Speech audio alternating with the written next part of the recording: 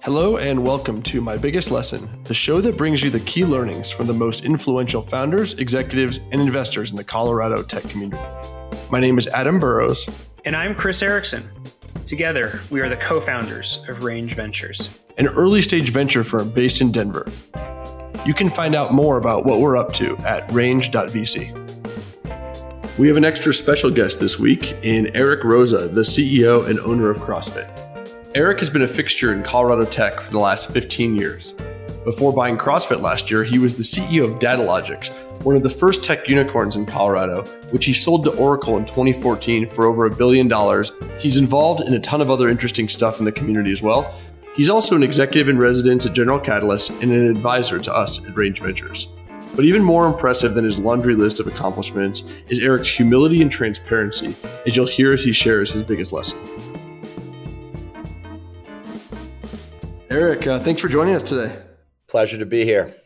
Awesome. Well, you've been in the news a lot for CrossFit. Love to hear a little bit about your background and how you came to be doing what you're doing right now. Where would you like me to start? A long and storied history, huh? Why don't you start a little bit? Where'd you grow up, and then how'd you make your way into the tech world? You want to go that far back? Yeah. I grew up kind of two different locations: Philadelphia suburbs and Grenoble, France. And I had multicultural parents, I guess, and so kind of went back and forth between the two, which gave me kind of a cosmopolitan outlook from an early age. Was kind of a quant guy, so I was always drawn towards math and data and analytics and stats and that kind of stuff. I ended up being an econ major at University of Michigan, and then went into management consulting, and then ultimately into tech. So where'd you start in tech, and then connect the dots to you're well known for Datalogix, obviously one of the biggest tech exits in Colorado, and then now CrossFit. Yeah, well, the tech thing was actually a little bit accidental. I was working in the music industry, and I got put on this project for this new internal information system. And I was doing strategy and planning and M&A, and I got asked to do this internal project working with the IT group. And this is in the 90s, and it just wasn't that sexy to be in New York in the music industry doing something like an internal information system instead of doing some big deal. And I found so I was kind of kicking and screaming, getting involved in it, but I found immediately that I loved it. And I was kind of wired for product management. I had no mentorship, but a lot of like the concept of a minimum viable product, they were kind of innate to me. And so I was able to get this project that was kind of mired in bureaucracy and scope creep and stuff, and kind of get it on track. And I was like, wow, this is really cool stuff. And so I went to business school, ended up in the Bay Area in the mid 90s, in the middle of obviously the 1.0 of the internet, and kind of got into tech stuff. And then flash forward about 10 years, and I got introduced to a small company that was doing analytics for catalog companies, helping them decide where to mail catalogs. And they had amassed this amazing data set that kind of showed what almost every household in the US was buying from about 1,000 different specialty retailers. And that was the beginning of the Datalogix story. How long were you there for, and how'd you end up selling to Oracle? Yeah, well, in one guise or another for about 12 years. But it was in multiple incarnations. The company was initially called Next Action. And then when I became CEO, we recapitalized it and became Datalogix. By now, we're in the fall of 2009. So I started in January of 2007. Yeah, that's right, the fall of 2009. And then we sold it to Oracle in January of 2014, about 5 years later. So you sell to Oracle, you try the big company environment. How'd that go? Well, judging by the tenure, it actually went pretty well. I remember going out to dinner with a buddy of mine, and I told him that we had sold the company, and he said, well, how long is your retention period? And I said, it's 2 years. And he said, you're going to be gone in 366 days. And I said, well, where do you get that? He said, you're going to get that first payment and say, there's no way in hell I can endure another year of suffering. And I was like, well, maybe you're right. And then I got very different advice a little more sage advice from my executive coach. And he said, why don't you just keep an open mind and see how things go instead of being kind of anchored to some concept that you're not going to like it or you're not going to be good at it, or just because other CEOs who sold their companies were miserable, you will be. And that proved to be really good advice. So I ended up staying 4.5 years, and it was, it was frustrating at times, and it was challenging to not be the CEO anymore and to have to compromise on things where I really thought I should be able to make the call. But I have to say, I learned a ton. We had a lot of fun. The company quadrupled during that time. So that was, there was just a lot of learning and a lot of overseas expansion and some really interesting M&A that we were able to do that we weren't able to do as the independent company. So it was a really good run, but all things must end. Well, I think maybe there's a common thread here, Eric, that brings us to CrossFit, which is you just have a really high pain threshold. That might be the case. Well, so I know, you've been involved in CrossFit for a long time, and you don't have to tell the whole story, but how'd you end up owning it, running it, and how are things going? Yeah. So the kind of high level points are about 12 years ago, I tried CrossFit for the first time after a lifetime of being really kind of obsessed with fitness and working out. Fell in love with it right away. Within about a year, had, a lot of people at my company doing it. We had ultimately built out a CrossFit gym in the office, and then was talking to a friend one day, and he kind of asked me, well, if you could do anything, what would it be? I had told him, look, I'm running this company focused in digital advertising, but I don't think this is it for me. I don't think I ultimately I have passion for what I'm doing, but I don't really have passion for the industry that I'm in. And I find my passion around this in other ways. And he said, well, what would you do if you could do anything? I said, it sounds crazy, but I think I would run CrossFit. And so that the seeds were kind of planted and put out there in the universe about 9 years ago. But I was obviously otherwise engaged at the time, and CrossFit wasn't for sale. And so instead, I kind of did a side hustle of opening up a CrossFit gym with my then wife, Melissa, and which is CrossFit Sanitas in Boulder. And that was about 8.5 years ago. And then I guess just bided my time. When I left Oracle a couple of years ago, I started to spend more and more time just thinking about investing in, advising in the world of health and the world of performance. And I just kind of talked about this as my health and happiness theme, and got kind of more and more immersed in it as an investor, and joined a couple boards and so on in the space. But I'm really made to be an operator, and I kind of know that deep down. And so I was trying to figure out what to do next. And I knew I'd been approached by a number of SaaS businesses to run them, and I just wasn't getting excited about any of that anymore. That was kind of, for me, it was kind of in the past. And I got really fired up about the notion of operating full-time in the health and wellness space, but I didn't know what that meant. And then CrossFit got into some real challenges in last summer, and I saw an opportunity and got put in touch with the founder, and he agreed to sell me the business in late June last year. Eric, before we transition to talking about Denver and your biggest lesson, I think for anyone who's listening, and also as a personal person who's done a lot of CrossFit, what's your favorite WOD? Get right into it. I have no idea what you guys are even talking about, so I'll let you just. Yeah, Adam, I'll fill you in after this, and then we'll make you do it next time we get together. Yeah, I'll only tell you if you force Adam to do it. Absolutely. I have to say, just to name a big WOD that everybody knows, I really enjoy Murph.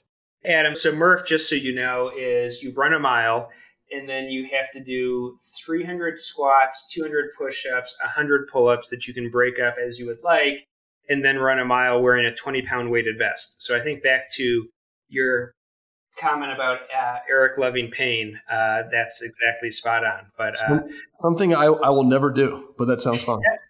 We'll figure it out. Well, Eric, thanks for that. So Eric, you've been in sort of the Denver Boulder ecosystem for, almost 2 decades now. Would love to hear your thoughts on how it's evolved and what you're really excited about now here. It's unbelievable the scale of what's happening here relative to what it looked like 15 years ago when I moved here. I mean, there really were kind of a handful at that point of interesting tech companies. Like, I don't think that's an understatement. I think it was a handful. Denver in particular, there was virtually nothing going on. There were a few things in Boulder, almost nothing in Denver. And now, obviously, Denver. It pains me as a Boulder native, but there's obviously a ton more scaling going on in Denver now than in Boulder, which makes sense given relative populations and so on. So I think that the combination of kind of big tech moving into this area and then bringing people with it who are vibrant and so on, the combination of companies, including Datalogix, obviously, that hired a lot of people, brought them into the market, and then a lot of those people have started and joined other companies. But this has so clearly become one of the top markets in the country for entrepreneurship, and I know that was the thesis with Range, and I'm not here to give a Range, far be it for me to give a Range infomercial, but I think you guys, your timing was spot on. I think because even the momentum and the number of, Colorado unicorns, et cetera, since Range announced its founding is kind of quite remarkable. Chris, sorry, most recently as we speak, the $3.4 billion IPO of EverCommerce last week. Yep. Another great example, right? And then we had Inspirato announced earlier this week, right, with a $1 billion plus exit through a SPAC, and it's unbelievable what's happening from a late stage capital and exit perspective here. Yeah, it really is. Yeah. And so, Eric, do you think there's one or two specific things that is fueling this growth of the ecosystem over the last few years in particular? I mean, one is just the sheer momentum. Denver and Boulder are just such great and all of Colorado is such a great place to live. And when I moved here, and I wouldn't have known much about Colorado, being a bit of a coastal snob, having spent most of my life on the East and West Coast previously, if I hadn't married a native Coloradan. And when I moved here, I was like, man, nobody really, they may come to ski, but they don't really realize how great the living is here. So I think you had just some arbitrage there. And I think as the talent pool swelled here, and and it became just so unbearable to start businesses in the Bay Area and so on for so many people, I just think the confluence of all those things together really played to Colorado's benefit. And I don't think we're really capped on the upside here. I think the number of great companies and the scale of outcomes that is possible is going to continue to accelerate. I think there's a point at which you just get momentum and the ball gets rolling. I'll give you like a little anecdote. We brought in, I'll name names here too, just for fun, just because he's a friend of mine. So we brought in IVP as an investor to lead our growth round at Datalogix. And IVP, is, I'm sure most of your listeners know, is one of the top growth equity firms in the country, and has had something like 130 IPOs now. And we had a closing dinner, and so the IVP guys came in, and we had it in Broomfield at a now defunct restaurant. And one of the IVP partners, a great guy, Samesh Dash, had this incredibly offensive comment without realizing it, where he said, he came in, he's like, after the dinner, he goes, God, I met your team, and it was unbelievable. I mean, we could have been at dinner in the Bay Area, that was like the comment, like, what a shock that these rubes in Colorado actually, and it was like, it was innocently intended as a compliment. Right. And I was still, within my first 3 years or so, or 5 years in Colorado. And I was like, wow. And then I was like, I would be more offended if I hadn't thought that way myself. And now it's not even thinkable that anybody would have that point of view. You know what I mean? Yep. That makes complete sense. I look at the ecosystem similar to, I think you see a lot of late stage growth companies. You just get the momentum and the scale, and then it's off to the races. And I think we've finally reached that point in Colorado that we've got scale and we've got momentum. And to your point, I think the sky's the limit as to what we can do with this ecosystem here. I think confidence and expectations continue to build. The number of people around for peer mentorship who have been there and done it is just, dramatically different than it was 10 years ago, 5 years ago, 3 years ago, even. Yeah, I think, Eric, a lot of this is about role models and ambition, right? And I think when you didn't have anybody to look up to that had actually built $1 billion company, it was harder for entrepreneurs here to imagine how to go do it, right? And that it was even possible. And now I think people have got a taste of it and they're not willing to settle for anything less. Yeah, I mean, I think one of the challenges that we have as a market is that the kind of the academic partnership, you don't see in the tech world a lot of great exits yet that have come out of CU and DU and CSU, et cetera. So we don't have that lift that you have in the Bay Area and Austin and other markets, Boston, et cetera, New York, et cetera. So we're kind of doing it without the local institutions, not saying that they're not contributing talent, but they're not being kind of started while people in school. They're the big ones yet anyway. So Eric, let's get to why we're here today. So, I'm sure over the career that you've had, you've learned many different lessons through the different roles at Datalogix and now as CEO at CrossFit, but we want to hear what your biggest lesson is and how you learned it. Yeah. Well, I've learned definitely a few things along the way. I think the biggest lesson is for me has been to play my own game. And, whenever I do something, because I think, and Adam and I were just talking about this the other day, when I do something, when I get distracted by what other people are doing, and I feel like, oh, I should be doing this or I should be doing that, it never gets me to the right answer ever. And when I kind of follow, my intuition and my passion, it doesn't always, but it often puts me in the direction of doing what is going to make me kind of happier and more contributory on this planet. So I hope that doesn't sound like a platitude because it's been said, before by, more eloquently than I could say it. But for me, that's been the most transformative thing, is to just, have some trust in my own internal compass that it's going to lead me in the right direction. Because, there's no question that the career path for somebody at my age, et cetera, has been unconventional the last couple of years, but I'm convinced it was the right thing. And I think in some ways, my prior experience did set me up for what I'm doing right now, although it's not immediately obvious maybe in looking at it. Do you have some examples of when you didn't trust yourself or you sort of did what everyone else was doing that led you astray? And how did you correct those? I think it's been more about giving myself a little bit of misery for second guessing things and going, why, an example would be after I left Oracle. Well, let's take staying at Oracle as long as I did and having friends or whoever say, I can't believe you're still there. Well, how does that make you feel over time? And you're like, wow, am I doing something wrong?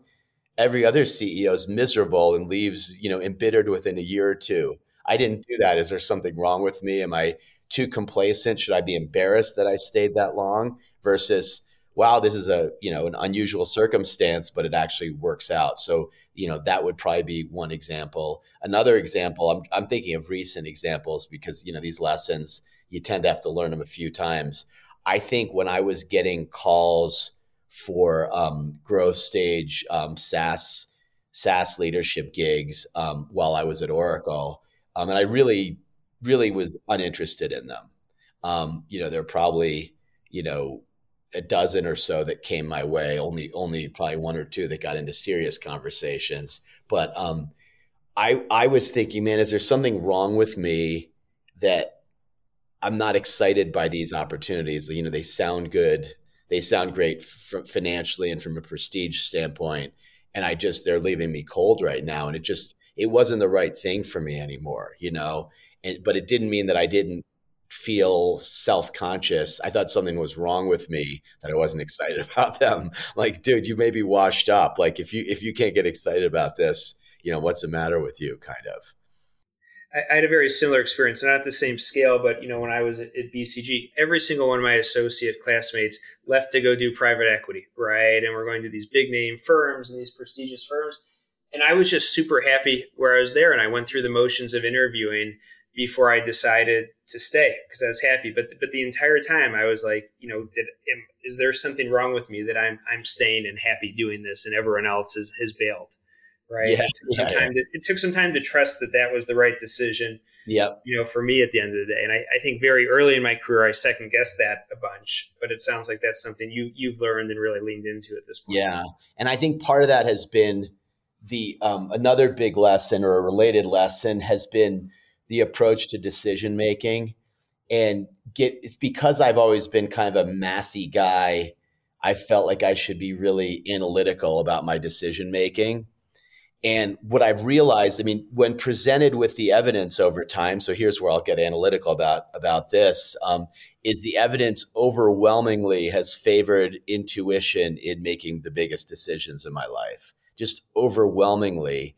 And, whatever you want to attribute that to, I finally, at some point, I had to accept, and it's really happened, I think, in earnest in the last 5 years, that I actually make my most important decisions with a lot of intuition playing in, more so than the analytical side. And for me, that may not work for everybody, but for me, that has worked pretty well. And again, that's, I could be self-conscious about that because what's a quant guy doing, making these decisions intuitively, but it seems to be the right answer for me. And I don't think, an analytical approach would have had me, kind of pursue CrossFit at this point, or maybe any full-time gig. But certainly given that CrossFit was pretty embattled at the time, there was, inarguably a lot of risk for that it would have been a hard business to turn around at the point where it was in the middle of COVID and with some of their own self-inflicted wounds. And so, but I didn't go to somebody else for counsel on that. I just intuitively knew it was the right move and that I had to do it, kind of. Yeah, I think, Eric, it's interesting. I couldn't relate more. I think people that are wired as we generally are, similarly, that are analytical, self-motivated, this is something we always tend to overthink those decisions. I was given a piece of advice a long time ago that's similar to what you're talking about. It said, when you're faced with big decisions, do whatever sounds good at the time. I was like, that's it? What do you mean, dude? That's it? What about all the other things you got to consider? No, right? If it sounds good, trust yourself, it'll work out. Eric, have you seen other, either in yourself or other people, times where they didn't trust themselves and kind of, where that leads people? Well, I think it's a sad, like, be too harsh, but it's a kind of sad and empty way to go through life if you're trusting what other people say more than you trust yourself, right? I mean, there's just something that's ultimately not satisfying there. And you have to wonder, what is your goal? Is it to please and impress the other people, or is it to live a life well lived, right? So I don't know, man. I would certainly, paradoxically, I would advise somebody very strongly not to follow someone else's advice, but then I would obviously be the one advising them that, so they should ignore me if that, but I'll tell you that. Let me give you another example where something happened around this. I was earlier in my career, I was probably about 30, and I had a boss who was kind of much more senior and further along in his career than me, probably 30 years further along, 20 years further along, and had been really successful financially. And he had just come into the business, and he asked me, this is my first job after business school, I was a few years into it, and he said, Eric, he said, I'm having a hard time pinning you down functionally. Like, how do I think about you? And the answer was, I'm a generalist, so it's not surprising it's hard to pin me down. I'm kind of a product guy, but I came out of kind of being an analyst, and now I'm doing some BD and partner management. And the answer, there wasn't a crisp answer. And so I fumbled the answer a bit. And he said, man, he goes, I got to give you advice. You're going to be in trouble. Like, you're getting to a point where you really need to be specialized and looked at as being an expert at something, or it's really going to cap you out in your career. And that really bummed me out. And I thought about it. And I'm like, that's bullshit. That is his storyline. I want to be a general manager. And I think, being somewhat deep in a number of areas, even at the expense of being as deep as other people are in one, doesn't mean you're a master of no trades, right? It means something different. It means you probably could scale well across them. So that was another example where kind of ignoring advice was helpful. Eric, last question for you would really just be around anything that you can give to people who are maybe a little bit earlier in their career, tactical ways to make sure that they can trust themselves when maybe they're not so sure of themselves because other people who are more experienced, more accomplished than they are telling them what to do? Well, I think a couple things. I think that I'm not a big believer in kind of masochism and all, CrossFit to the contrary, maybe, but and this notion that you have to pay your dues for a number of years and be in an unhappy situation. So I think part of what you want to look at is are you actually enjoying yourself and working with people that you want to work with and so on. So I think that's one big thing. That's always an acid test, independent of anything else. Are you excited when you're going into work in the morning? Maybe not every day, but go for 4 out of 5 days, or at least 3 out of 5. And then the other one is to just make sure you're learning a lot. They're just such exponential returns on learning early on and then continuing that learning curve. I just think as soon as that learning curve starts to flatten out, it's incumbent on you to figure out a way to steepen it again. And if you stay in the flat zone for too long, I think you can get pretty complacent and pretty uninspired over time. So, and I don't think you can wait for anybody else. The other thing I always advise people earlier in their careers is meet your company, meet your employer 51% of the way, meaning don't rely on them to chart this great career path for you, et cetera. I mean, if you're in a really structured environment like a consulting firm or an investment bank, or a management training program at Procter & Gamble or something, you may see that. But in the tech worlds we inhabit, there isn't a master plan. There's just a bunch of people bungling around kind of.